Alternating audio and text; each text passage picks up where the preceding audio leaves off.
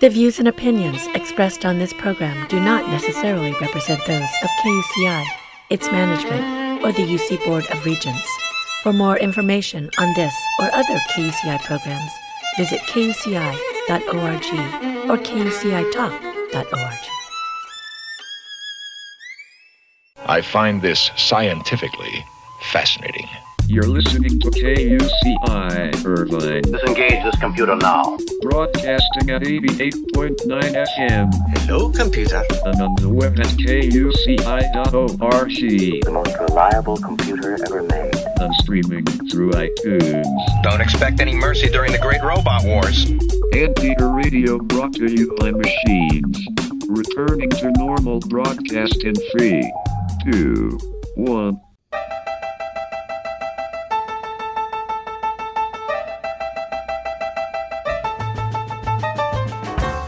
Ladies and gentlemen, welcome to UCI Conversations, a weekly public affairs program dedicated to exploring everything in the land of blue and gold, with interviews of UCI leaders, innovators, and last but not least,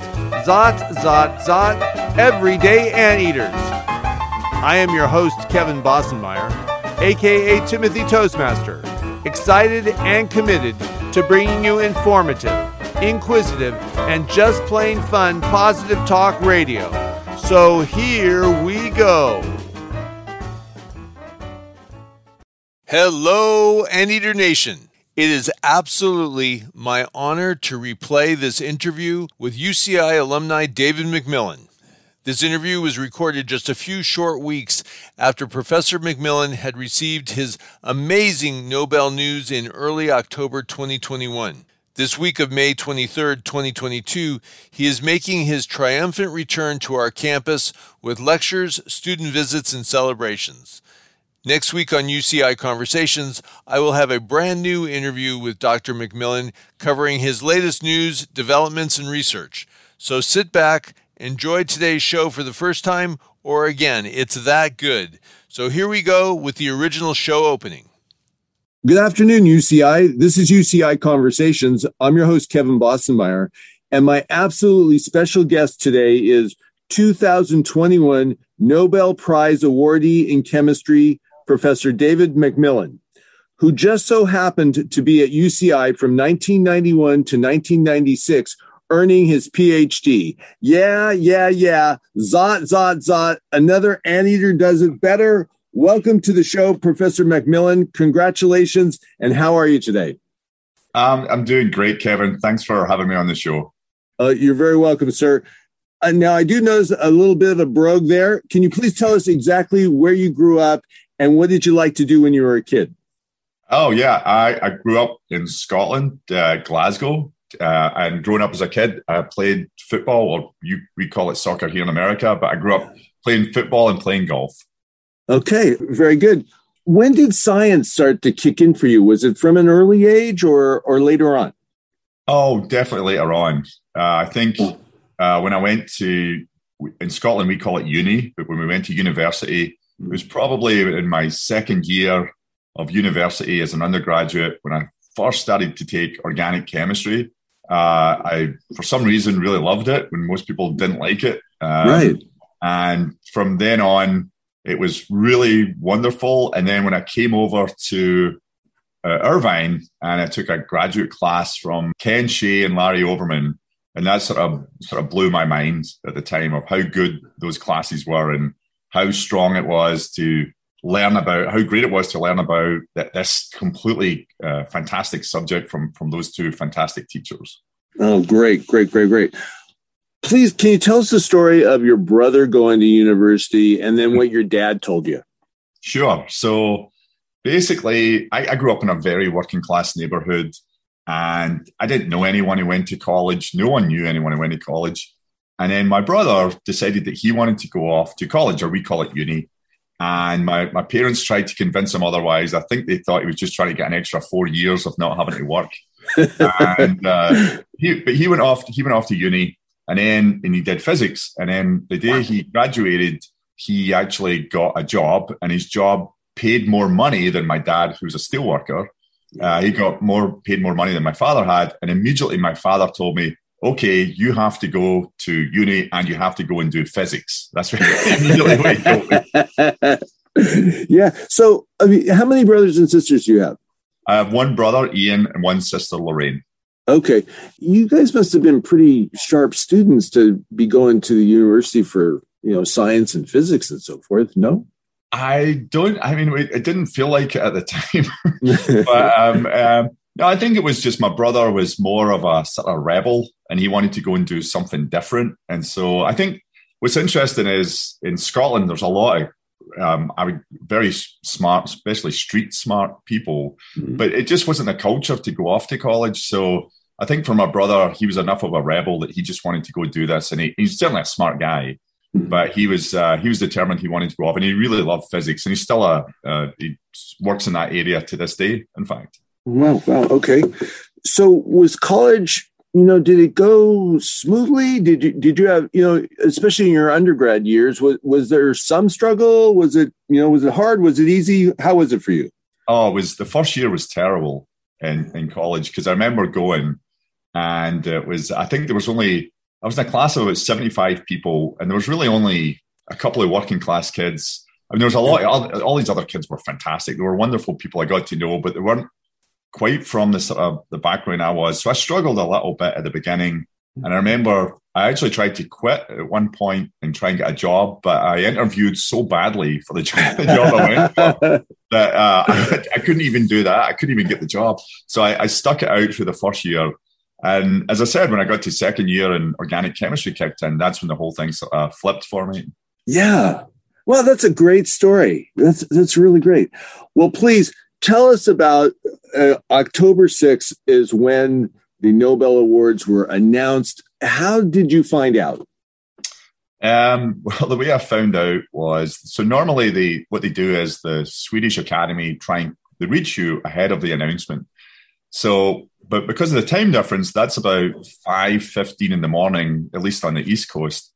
And what happened was my phone was on the bedside table and it started buzzing like crazy. And for some reason, I didn't wake up. I usually wake up early, but I didn't that day.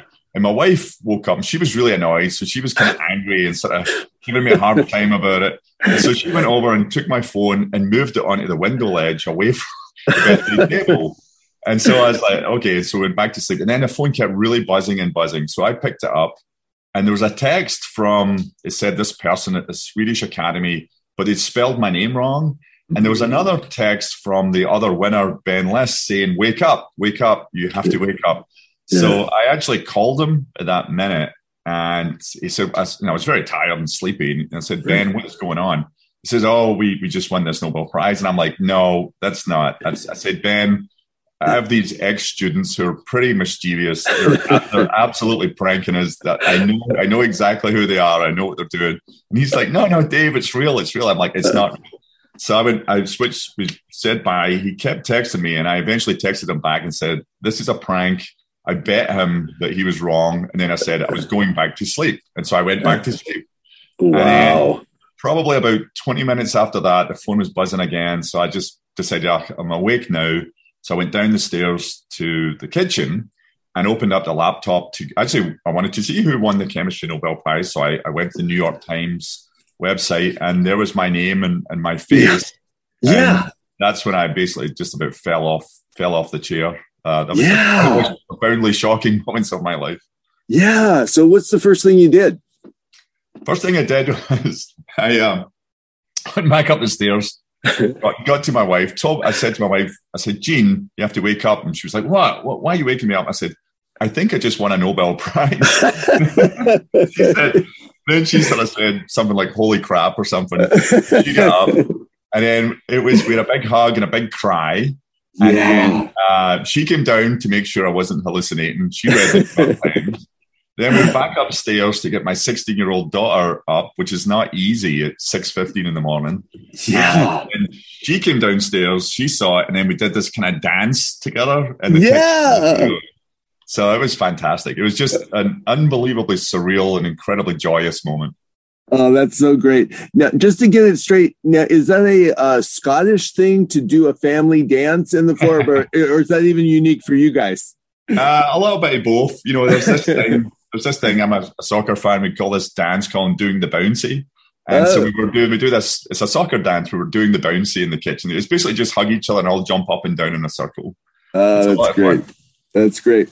Well, please, in your own words, can you describe for us what organocatalysis is? And this is what you got the Nobel Award for, right?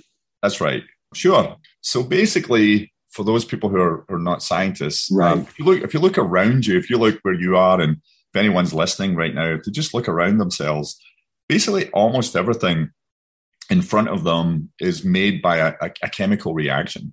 And catalysis or catalysis allows you to make those reactions so much faster, or in some cases in much fewer steps, or in some cases even make chemical bonds that you can't make by other means.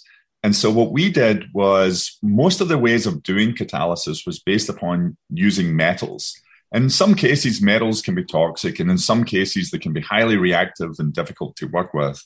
And what we came up with was the idea, if you look at your hand, or you look at basically your arm right now, we're organic molecules. We're just all made of organic molecules. And we know that we can walk around in the air. We exist in our environment. We don't react with the air.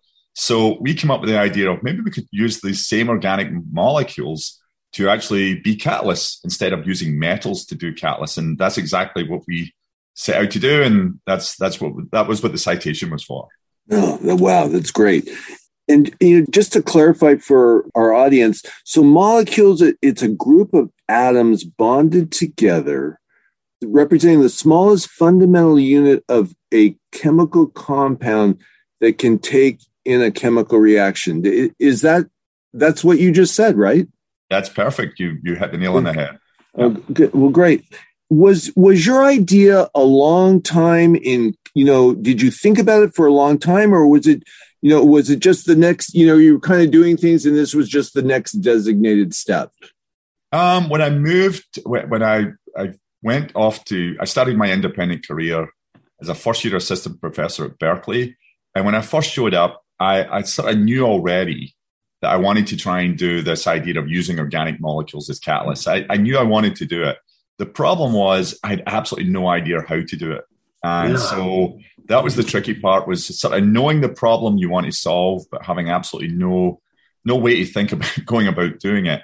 And then I was very fortunate because one of my graduate students, who's a first-year graduate student, asked me a question about a very simple mechanism within organic chemistry. And as I was thinking about explaining the answer of that mechanistic question to him, it made me take one component of that answer and realize that I could basically transport that or translate that into catalysis. And it was one of those things, to this day, I still think I'm so fortunate that he asked me that question. Otherwise, I wouldn't be on this radio show with you right now. Wow, that is amazing. Is it patented? No, it's not patented. It's basically available for anyone in the world to use. At the beginning, a couple of companies wanted to have it patented so that they could sell it and sell the catalyst.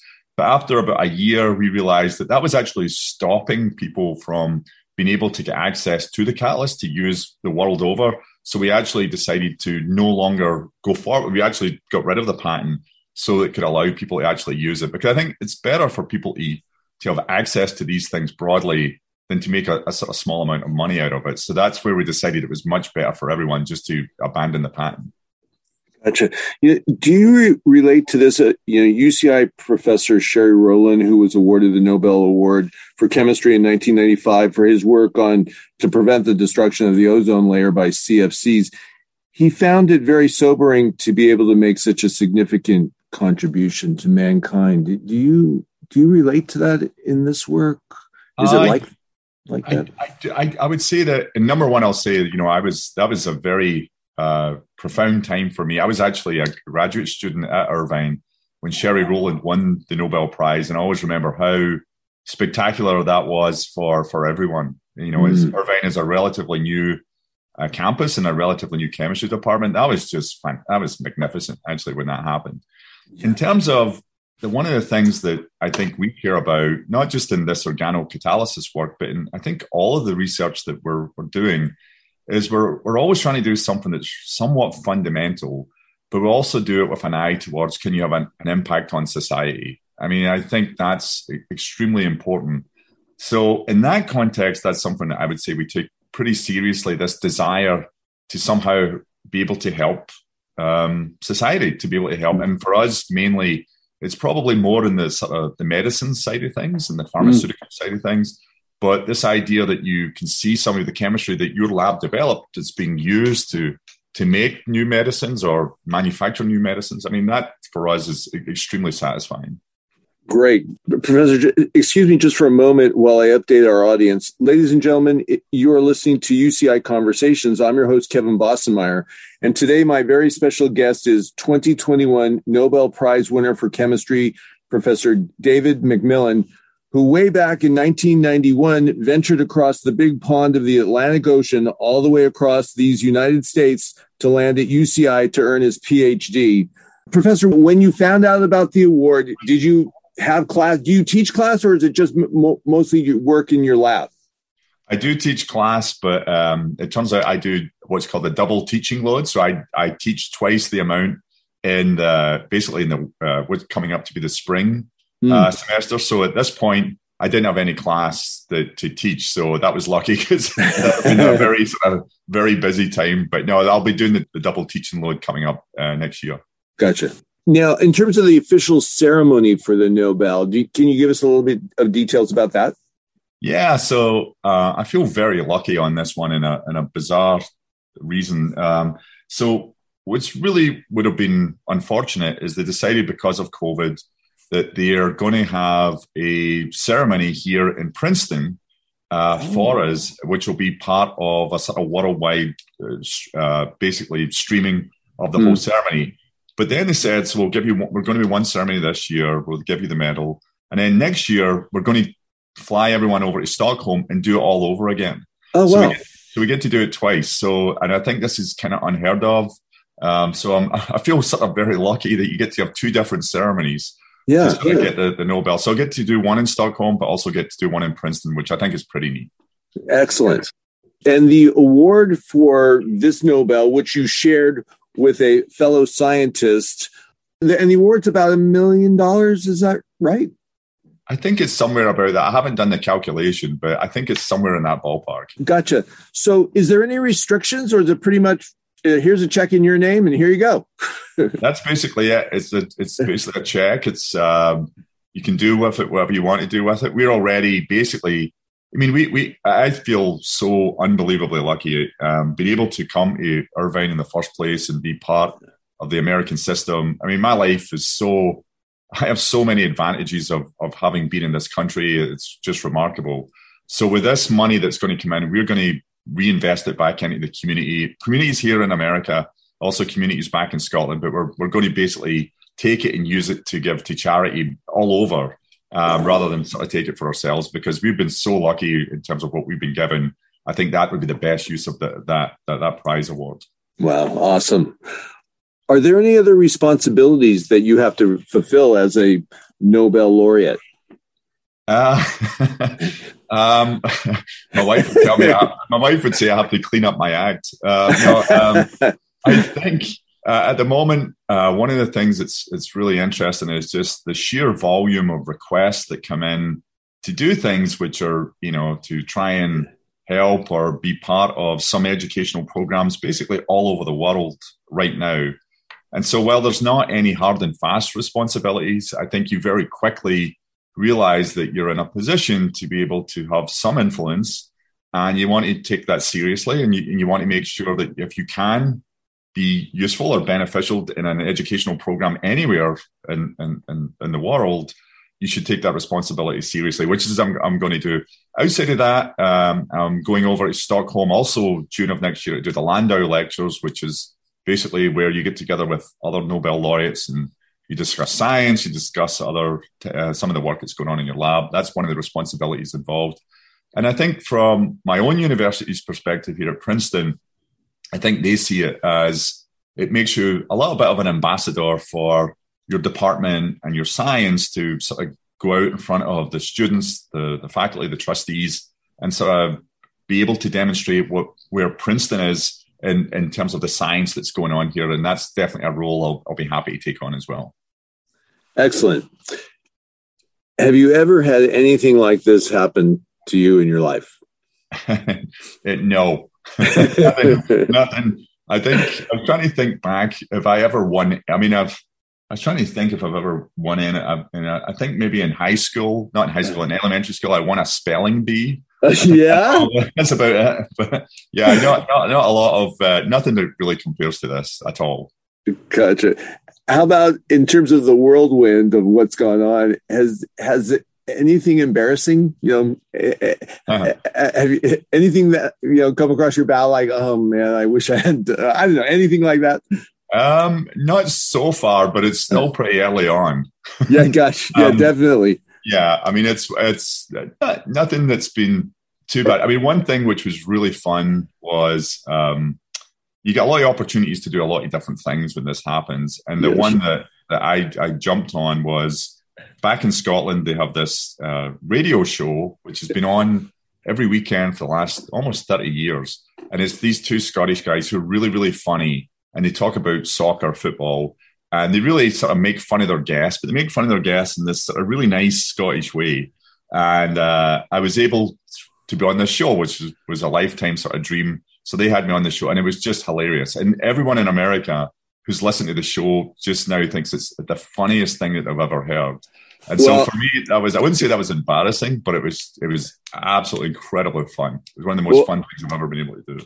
Professor, I'm so glad you brought it up, because if you hadn't, I was. That Off the Ball podcast is, if you Google it, Off the Ball podcast, with Professor David MacMillan, it is just hilarious. I recommend it for everybody. In just a matter of a few minutes, you were accused of drinking beer while interviewing.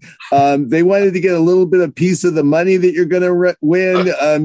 And also, they suggested that your next big act might be similar to Breaking Bad, and I was just rolling. It was and they accused me of stealing the idea from the German scientist. I mean, there were so many good parts to that it's just hilarious, and it's done in this quintessentially Scottish way where it's all taken in really good fun.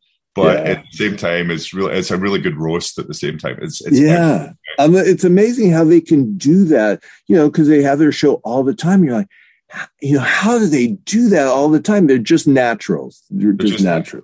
It's kind of, I mean, those guys are particularly talented, but it is something you sort of learn in Scotland on the playground is called banter. And it's basically, you have to be able to give and you have to be able to take. And you learn, and those guys are like the best in the world at it. But it is a very much a Scottish-Irish phenomenon. Yes. I loved your response to it. They said, what was it like to win a Nobel? And you said it's absolutely mental. Right. Because it was completely mental. I mean, it was the most mental thing. Yeah. Are your folks still around, or have they? No, my mom and dad have sort of passed on. My dad just before COVID, but my mom passed away many years ago. But they would have been they would have been living it up like crazy right now. My sister's still back in Scotland, and right now she's the sort of queen of the village at this point. So she's loving life at the moment. She's having a great time. That's great. Is she in? Is it Bellshill? Is that where? Where your family's? It's called Bells Hill. And for Americans, it turns out we're a really working class, tiny little neighborhood. But the person who's the most famous person, and I think you probably will remember her, is Sheena Easton. Actually, comes from the same place. In fact, so that's what Bellshill is really famous for, is Sheena Easton. Okay, did you know her? Actually, my brother. This is a true story. My brother used to date her. Actually, my gosh! Yeah, which makes Scotland sound like it's about 14 people living in one village, but it was. But my brother Ian used to actually go out with her when he was about 15 or 16 years old. Oh, that's so funny. Hey, when I was looking at the map of where it was located, I noticed that there's a place, Irvine, in Scotland. Yeah. Are you familiar with it? Is it related at all to Irvine here in California? I don't think so. In fact, you pronounce it differently, and that actually gave me a really hard time when I first moved over to Irvine. I didn't call it Irvine. I call it Irvin. We call it Irvin, as in, and I keep asking people to, directions to UC Irvine, and no one knew where it was. It took me a good month to learn how to say Irvine. That was one of the sort of first things. And when Scottish people come over, they always refer to it as UC Irvine. And people just look perpetually confused. That's great. That's good. Very good. Did you know you were being considered? What's that like? Is it completely, a dark wall? Is there any tip-off that you might be being considered? Absolutely not. And I think it's kind of interesting. We actually have another area of research that we've been really heavily involved with for the last 10 years.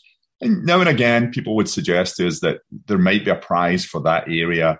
But, at my sort of career stage, even if it was, which I can't say that in any way, shape or form that would happen, but that would normally happen about another 15, maybe another 20 years from now, not right now. So when this one happened, it was so out of left field and a complete shock to me. So to be honest with you, although it was 2 weeks ago, I'm still trying to get my head around the whole thing. I mean, it's still sinking in. Yeah.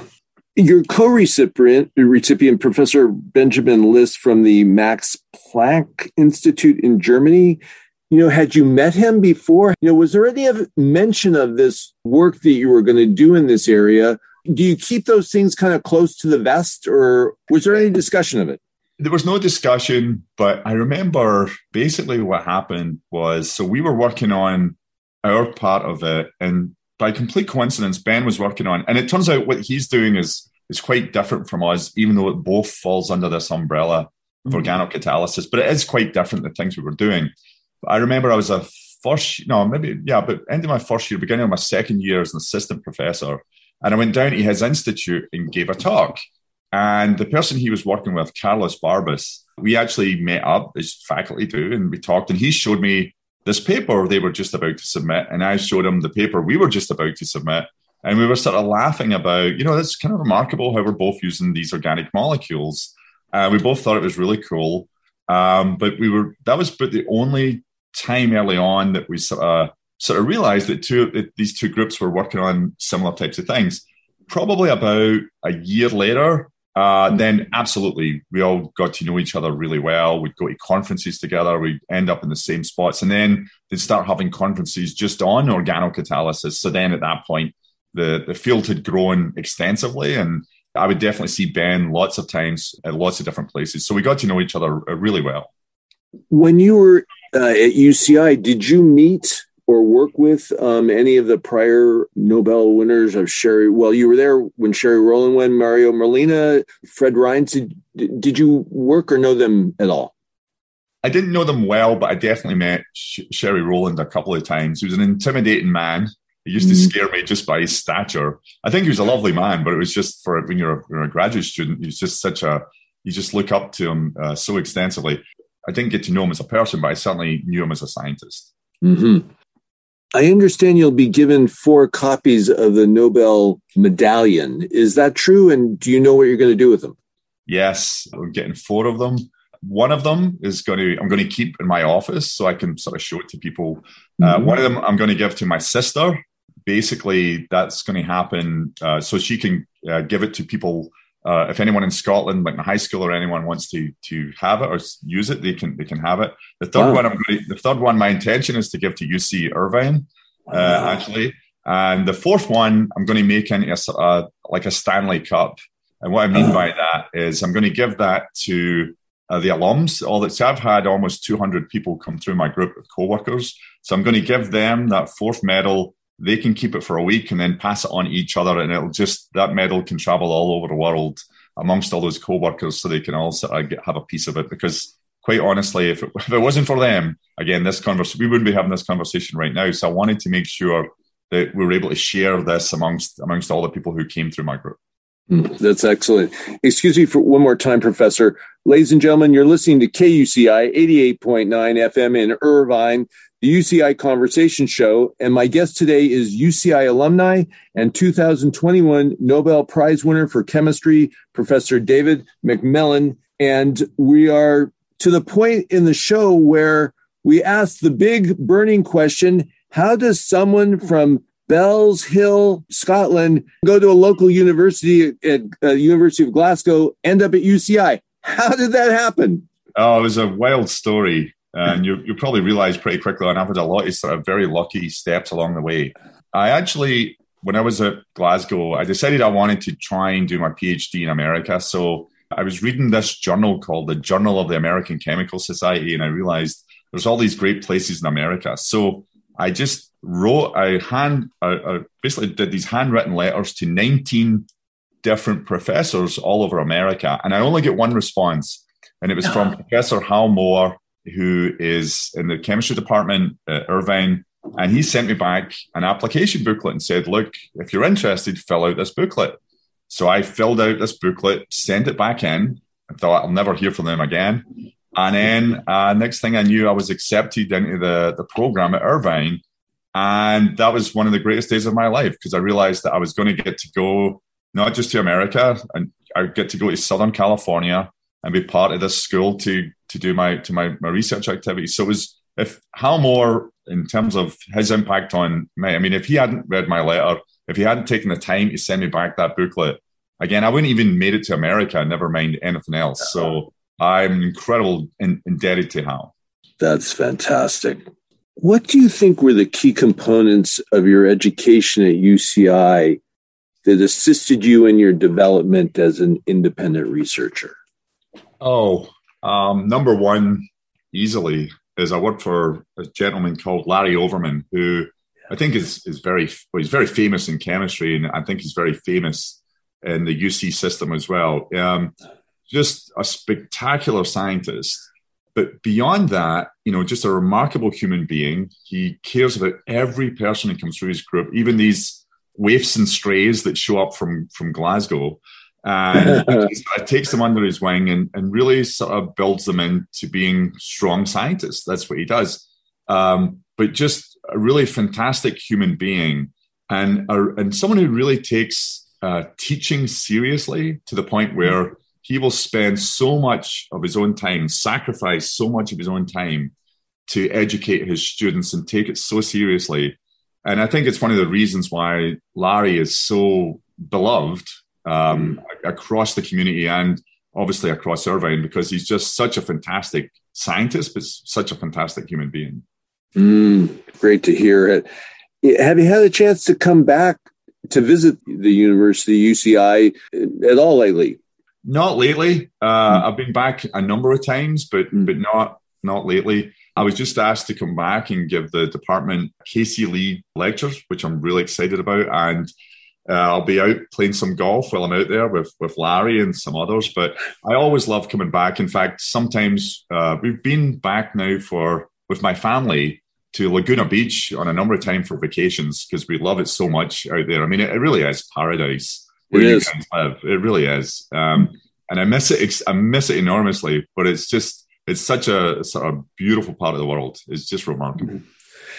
Can you describe your impressions of UCI, like from where you was then to now? Can you give us a sense of that? From then to now, well, I can give you my impressions. Let me give you my impressions when I first showed up. Sure. I mean, so keep in mind, I was coming from Glasgow. And it was, to suddenly show up in Southern California, and one of the most beautiful parts of Southern California, and one of the most beautiful parts of the world. And I just remember sort of showing up, and I was sort of taken aback by how big the roads were, right? You have these big roads, and like, how do you even cross the street? And then I sort of realized I'm going to have to buy a car. So I had to go find a car and learn how to drive in America. But one of my favorite moments was when I had a roommate called John Humphrey, who showed up at the same time as me. He came from Michigan. And we had to go find an apartment. And so we went to this apartment in Costa Mesa called Pine Creek Village. And I remember to my dying day, the lady there, a really nice lady, was walking us around, and she says, we have 4 swimming pools and 9 jacuzzis. And I always remember saying to her, what's a jacuzzi? So she takes me over and she shows me the jacuzzi, and she goes, people come and hang out, get a 6-pack on a Friday night, come and hang out. Lots of people come and hang out at the jacuzzi. It's a great place to get to know people. And I was like, wow. And I remember calling my father in Scotland back the next day and say, "Dad, I'm never coming home." Because, Dad, do you know what a jacuzzi is? It was just so it was so incredible to me, like a jacuzzi. I couldn't believe that these things even existed. So to say it was eye-opening would be the understatement of the year. It really would. How would you describe the UCI culture to others? UCI culture is just, I can speak really for the department. I think it's always been this way. It was built on collegiality, and it's always kept collegiality. And so one of the things that I've learned as a professor, if the faculty all get along really well, that culture sort of flows down into all the members, all the co-workers, all the graduate students, all the undergraduates. They all feel it. Mm-hmm. And so that's exactly what Irvine has. And it's very powerful, actually, because that sort of friendliness and that's really sort of good outlook.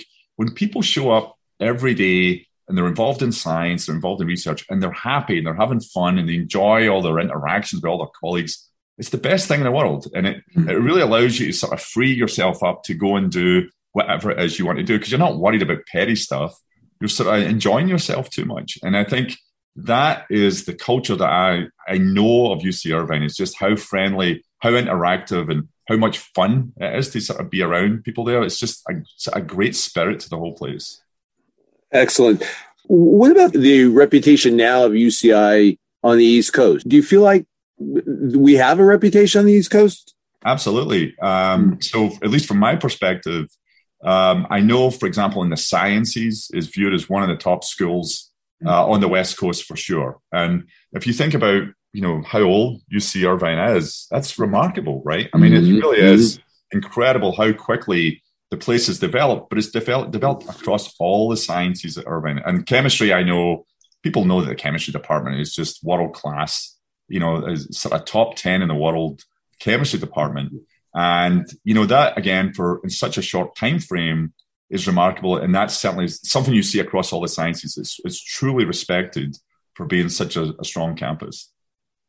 By the time you left, your PhD advisor, Professor Larry Oberman, observed that you were very talented. Did you know you were talented? No, I think that's Monday morning quarterbacking by Larry. He said it was very clear that you were passionate and creative. He did say that. I would say I was passionate. I don't know if I was creative.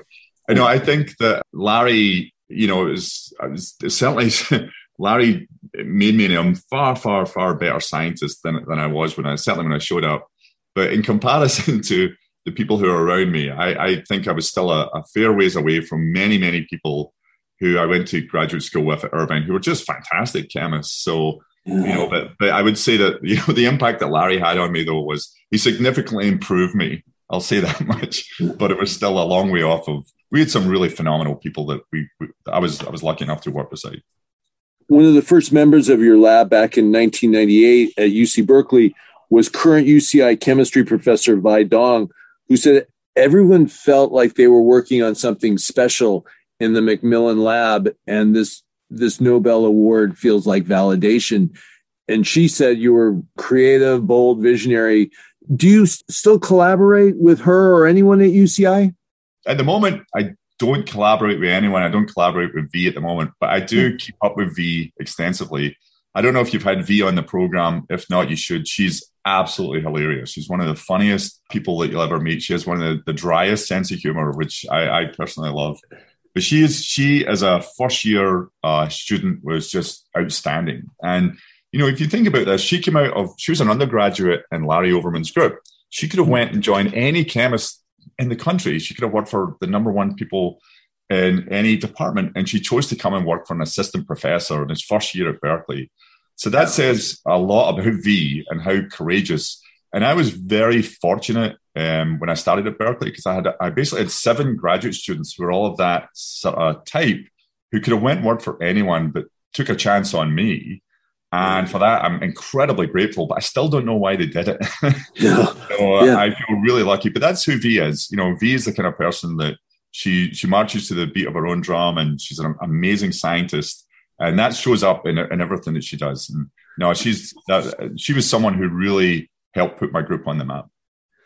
Well, you must have been very persuasive because she also had an offer from Harvard. And in fact, her mom wanted her to go to that big name Harvard, and she was persuaded. Obviously, she did. She described, which I had never really heard, how it works. How when your lab is first starting, there's you're the first guy, and then there's then there's another, and there's a few more. How big is your lab now? How many people are in your lab? Oh, it's pretty big. I think it's 44 people. We have 44 in my labs now. Yeah. So it's like building anything. It goes from, just a few people to, building up to 40, 45, 50. When you left UCI, did you go to Harvard? Is that initially where you went, or Berkeley? Right. Was it UCI? Did I get it right? I went to Harvard. So yeah, did my PhD at Irvine, and then went over to Harvard to do a postdoc for 2 years with Dave Evans, who's another very well-known chemist. And then began my independent career as an assistant professor at Berkeley 2 years after that. It's interesting that it's listed as independent research career. So I guess, does that mean that you had your own lab? Is that what, because, do you, like with Professor Dong's lab, is that independent research now too? I guess it is. Okay. Right. So what it is, once you've finished your sort of education, which is your PhD, then a postdoc, you apply for jobs and you become an assistant professor. And that's when they give you startup funds it's a small amount of money to try and get your lab up and running, try out some ideas, and you hope that they work. And then if you've been able to sort of demonstrate that the things you're doing are worthwhile, after about 6 years, they'll give you tenure. And that's when you're permanently employed by the university. So those first 6 years are sort of the most nerve-wracking years of your life, because you're sort of on this sort of time, trying to find out if you're going to make it or not. But someone like V, V actually started in Toronto, and straight out of the gate, I think everyone in the US could see the things that she was doing were just fantastic. And so Irvine very cleverly sort of moved in and got her and convinced her to come back down south. And, that's where she's been ever since, just doing really fantastic things. Gotcha. And then you went from Berkeley to Caltech. Is that true? That's right. Basically, I was at Berkeley for 2 years, and then Caltech. You can probably tell I'm a lover of Southern California, and Caltech came in for me, and it was somewhere where Dave Evans, one of my advisors, had been, and Larry Overman spoke so highly of Caltech that I decided that it would be such a great place to go and be, and so I decided to sort of make that jump, and I went down to Caltech, and I spent 6 years at Caltech, and that was just wonderful. Just a beautiful place to be. And how does it transition to then you made your jump to Princeton, which is where you've been since then? Right. So I moved to Princeton in, that was about 2006. And that was because I met my wife, and my wife was geographically sort of landlocked because of basically her kids and her job and everything. So I had to sort of make the decision to leave Southern California, which was very, very tough for me. So I went off to Princeton. I always tell people my only culture shock was, every time I moved to the East Coast, I got a culture shock because I love Southern California so much. But since I've been at Princeton, it really has been fantastic. I didn't really know Princeton when I first moved here. It's an amazing university. I mean, it really is. They care so much about excellence here, and they really invest and put resources into science.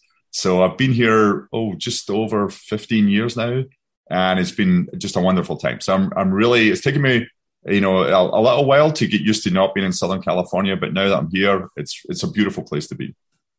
In terms of your lab, you talked about having about 45 people. In terms of your, research and so forth, is it a dark place? Is there a lot of things burning? Is it a chemical smell? Are there a lot of computers? What is your lab like? What does my lab look like? Well, so we were lucky because Princeton built this brand new building for our whole department. And so ours is basically covered just in glass on all sides. So the labs are bright and airy, it's just full of light all the time, which is great.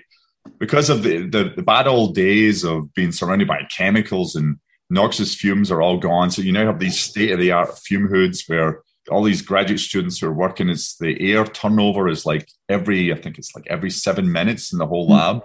Wow. So it's remarkably a sterile environment in terms of being healthy and things like that. But it's also, I think the way that they build a modern lab, it just makes it flows really well, and it's a lot of interaction between people. That's one of the things that is really critical, is that you have to have lots of connectivity between humans talking to each other all the time. The more of that goes on, the faster the science goes, because that's where all the ideas come from.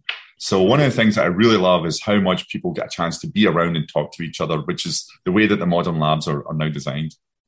Ladies and gents, you're listening to UCI Conversations. I'm your host, Kevin Bossenmeyer, and my guest is 2021 Nobel Prize winner in chemistry and UCI PhD alumni, Professor David MacMillan. And right now we talk about some of his latest research. Is this area that you're being recognized for, you talked about another area, is it light photochemistry? Is this another big area of research for you? That's exactly right. We do this thing called light photoredox, which is where we use light from LEDs, which, if you put an LED close to your hand, it doesn't do anything. You can't get sunburn from an LED. So we think of it as being to a human being, we think of it as being a sort of mild light source. But it turns out that if you have these catalysts that you can use, where those catalysts will absorb that light, that mild light, and their energy will change enormously to the point of it's the equivalent of them being heated up to almost 22,000 degrees Celsius. So that's an enormous amount of energy packed into a little molecule. And these catalysts can then go on and do these really unique and different types of new chemical reactions. And so that's an area that we've been working on for probably about 14 years now. And that's been really exciting for us too, because that, I think, is really having a pretty good impact on the way that people make medicines at the present time, because it really accelerates the new types of molecules you can make. Wow. Fantastic. Was your work used in the RNA or the mRNA COVID vaccines? Was that part of the basis for that, or no, it's different? Or do you know? No, our work was not the basis for that, although, which is very tangentially related. We invented this new thing called micromapping, which allows you to actually study how certain molecules interact with receptors on cells. And one of the things that we did do, and we're getting ready to publish, the spike protein, which is on the virus, the COVID capsule, it's known that it binds to ACE2, which is a receptor. And we've actually now been able to show that it's actually binding other places too that were not known. And we think that's actually quite relevant with respect to the level of infection that goes on. And that's something that came out of some of this photo-based chemistry that we've been developing. Wow, fantastic. So is your work continuing in that area, or have you finished your work there, or is it continuing? Oh, very much continuing. We're now taking that type of light-based approach and taking it into every therapeutic area possible, because as you know, all of biology is based on cells, both the external part and the internal part of cells.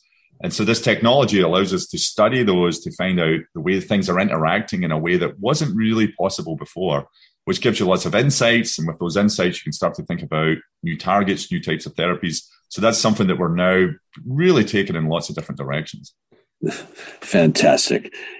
Professor, is it a challenge to balance fundamental academic research versus industrial research? Can you comment on that? I think it is. I mean, I do think, one thing we have to do, my group does a lot of things which we hope will have applications. I mean, and we're very open and honest about saying, we hope people will take this and immediately start adopting them for things which are useful for whatever purpose they're interested in. But at the same time, we would argue that a lot of the things that we're doing are fundamental. And I would argue you can do fundamental research and still have it be accessible to people that can use it for their particular application. But we choose to do that. And one of the things I think is really important is that there's other people who do fundamental chemistry and other fundamental sciences that might not have an immediate application. But you have to have that. Because if you don't have that, you don't know where in the future you might need it. And it will become useful in some way, shape, or form down the line. And it's incredibly important to do basic fundamental research, even if you have no immediate application for it. And I think the more we get away from that, the more we sort of limit ourselves as a society to have the benefit of all this knowledge that we can sort of go back and pick from at the appropriate time at any stage in the future. Yeah, great. Who has influenced you most in your career? Who's influenced me most? Well, without question, Larry Overman has been the biggest influence.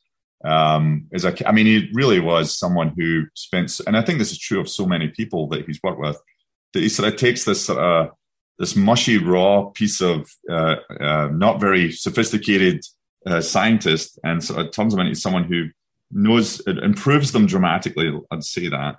So he was being the number one influence. Thereafter, the second person I worked for was a guy called Dave Evans, and Dave Evans also very stylistically different from Larry, but was just again someone who has a fantastic way of thinking about science. And what's interesting in science, it's a lot to do with how you think and the problems you identify and the directions you decide to sort of go in. So those two people had really had a very large impact on me in terms of how I particularly think of as a scientist. Outside of that, I mean, the people I really admire beyond the chemistry world are people that other people look up to too, like Elon Musk. I mean, Elon Musk is someone I think is just probably the most revolutionary human being that there's been on the planet in a long, long time. And that's just someone who's just changing the world in so many different ways. And he does so just because of his sort of desire to sort of think about moving science forward. No, that's fantastic. Have you ever met the man? No, I'd love to meet him. I drive a Tesla, so I was one of the early. I bought a Tesla in 2012 because I was so convinced of this, and I still have that Tesla, and I love that car. And it's just been fantastic to see what's happened in that world. I mean, I remember when I first bought a Tesla, people would stop me in the street just to look at the car, and now when you go around and there's just Teslas everywhere, it's just one of the most beautiful things you can see. Yeah. Well, somehow I have a feeling that you may be meeting him sometime. How about adversity? You know, you've reached the top of the mountain. I mean, I don't mean to overly, it's such an honor what you've achieved. But how about adversity? Do you feel like there was ever have you had to go through anything like that? And can you briefly describe how you got through it? Yeah, that's a great question. Life is funny, right? Because when you look back at it, I think a lot of times you can sort of look back and see things that probably were kind of adversity, but at the time they just didn't feel that way, right? Because you just keep pushing forward and keep pushing through it. And that's certainly been the case for me. So at the time, it never felt like it was real adversity. But I think I mentioned already, my first year in college, I felt like a fish out of water and wasn't quite sure this was for me. And that was a time I really wasn't sure where I wanted to do with my life. Although at the time, it felt fine. It didn't feel that terrible. But in retrospect, it was clearly not convinced on where my career was going to take me. Moving to the States was just wonderful. So there was just really no adversity. Being in Larry's group, it was just so... I mean, I know I sound very gushing, but it really was true. It was like such a wonderful time. And everyone I talked to from Larry's lab will sort of say the same thing.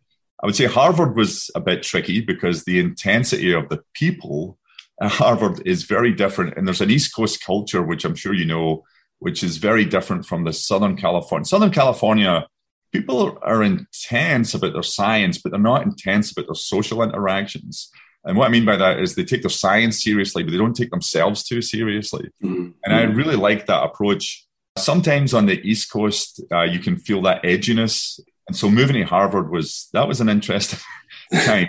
Because my impression of America was Costa Mesa, Irvine, Laguna Beach. And then all of a sudden I'm living in Boston.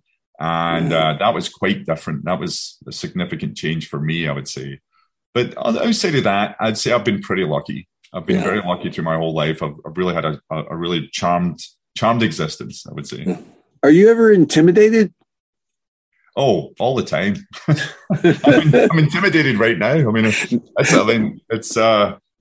bizarre. I mean, like, for example, when they told me I won this prize, they said, all right, we want to put you on the worldwide BBC News. You're going to be live in 10 minutes. I mean, like, where to? And they're like, all around the world. And I'm like, what do you mean live? They said, well, everyone will hear you live. And I'm like, really? And then you have to get on with it, right? You just have to get on with it and you deal with it. But I don't know. I feel like I'm intimidated all the time. I think I'm someone who, like everyone, suffers from imposters. I mean, you can't get more imposter syndrome than winning a Nobel Prize and thinking, what are they doing? So, so I think just like everyone else, I get intimidated all the time. Do you consider yourself a religious or spiritual person? Not religious, but definitely I believe in people. I believe in the idea of karma, but not in the sort of sense that there's a universal karma. I do believe that people who are generous and do well by others will end up being treated well and will have generosity given back to them, not because the universe is figuring it out, but more because human beings respond to people who are generous and good people and look out for each other. And those people tend to, everyone looks out for each other who has that sort of way of being. Mm-hmm. And so for me, I absolutely believe in that. I think if you do good by others, good will happen to you. I believe that from a very, very early age, and I still believe that now. Excellent. Just to bring it back home as we were winding up things, what did you like to do when you were in Irvine? Where'd you used to hang out when you weren't in the lab? Oh, we were not in the lab. I shouldn't say this because we used to always go play beach volleyball over in the faculty housing over there. We used to do that. And in the evenings, we would all go to this club called the Shark Club, which was in Costa Mesa, which was a fantastic nightclub because it had all these pool tables, were beautiful pool tables. And they also had a sort of dance floor. But then they also had this shark tank with actual sharks swimming back and forth. Yeah, I remember that. And my favorite story, although it's maybe not a nice story, but it's my favorite story was one of the people was up feeding it, the shark, and they got their arm bitten. And I always remember this got reported in the LA Times because it was the first shark attack in something like 9 years in Southern California. It was the first time it had ever happened 5 miles inland, which I thought was just brilliant. Actually, like the whole thing of having a shark attack in an actual shark club. The person was fine. The person was okay, but it was just that was a very cool place to go. The equivalent, which was over in the University Village, was the Metropolitan, which I think is Metropolis. Sorry, right. Metropolis, right? Yeah, which is closed. I think I closed a long time ago, but yeah, I think the Shark Club might still be there. I'm not sure. Yeah, I will say another thing that's changed is I remember the UCI roads back in the day, or the Irvine roads back in the day being so big, right? I remember sitting in an intersection thinking, they will never fill up these roads. These are so giant. Well, I hate to tell you this, but they're filled up with cars now. So yeah. Do you know when you're going to come back to UC? Do you have a date yet of when you're going to be able to come back? Yes, I'm going to be back in, I think it's May the 22nd or 24th of next year. So I'm really looking forward to being back and spending time. I'm going to go hang out in Aldridge Park and do all the stuff I used to do. That's great. Professor, thank you again for being with us today. Congratulations. Our community is so frigging proud of you. I just can't say more. Thank you. Thanks a lot, Kevin. I thank you, Kevin, for making the time for this. I really appreciate it too. Cheers, bye. You have been listening to an encore edition of my October 2021 interview with Nobel Laureate and UCI alumni Professor David MacMillan. I hope you enjoyed it as much as I did. This current week of May 23rd, 2022, Dr. MacMillan is briefly on campus again, seeing old friends, giving presentations, and interviewing on UCI Conversations. Tune in next week when Dr. MacMillan will be back with an all-new interview, including updates on his research and his life. We will see you then. You've been listening to UCI Conversations, where every week we explore another corner of the land of blue and gold with interviews of UCI leaders, innovators, and everyday anteaters. I'm your host, Kevin Bossenmeyer, wishing you a wonderful day and encouraging you to keep working hard, because when I don't, I get depressed. Don't touch that dial. There is much more to come on KUCI 88.9 FM in Irvine. Play it, Fred Kaplan.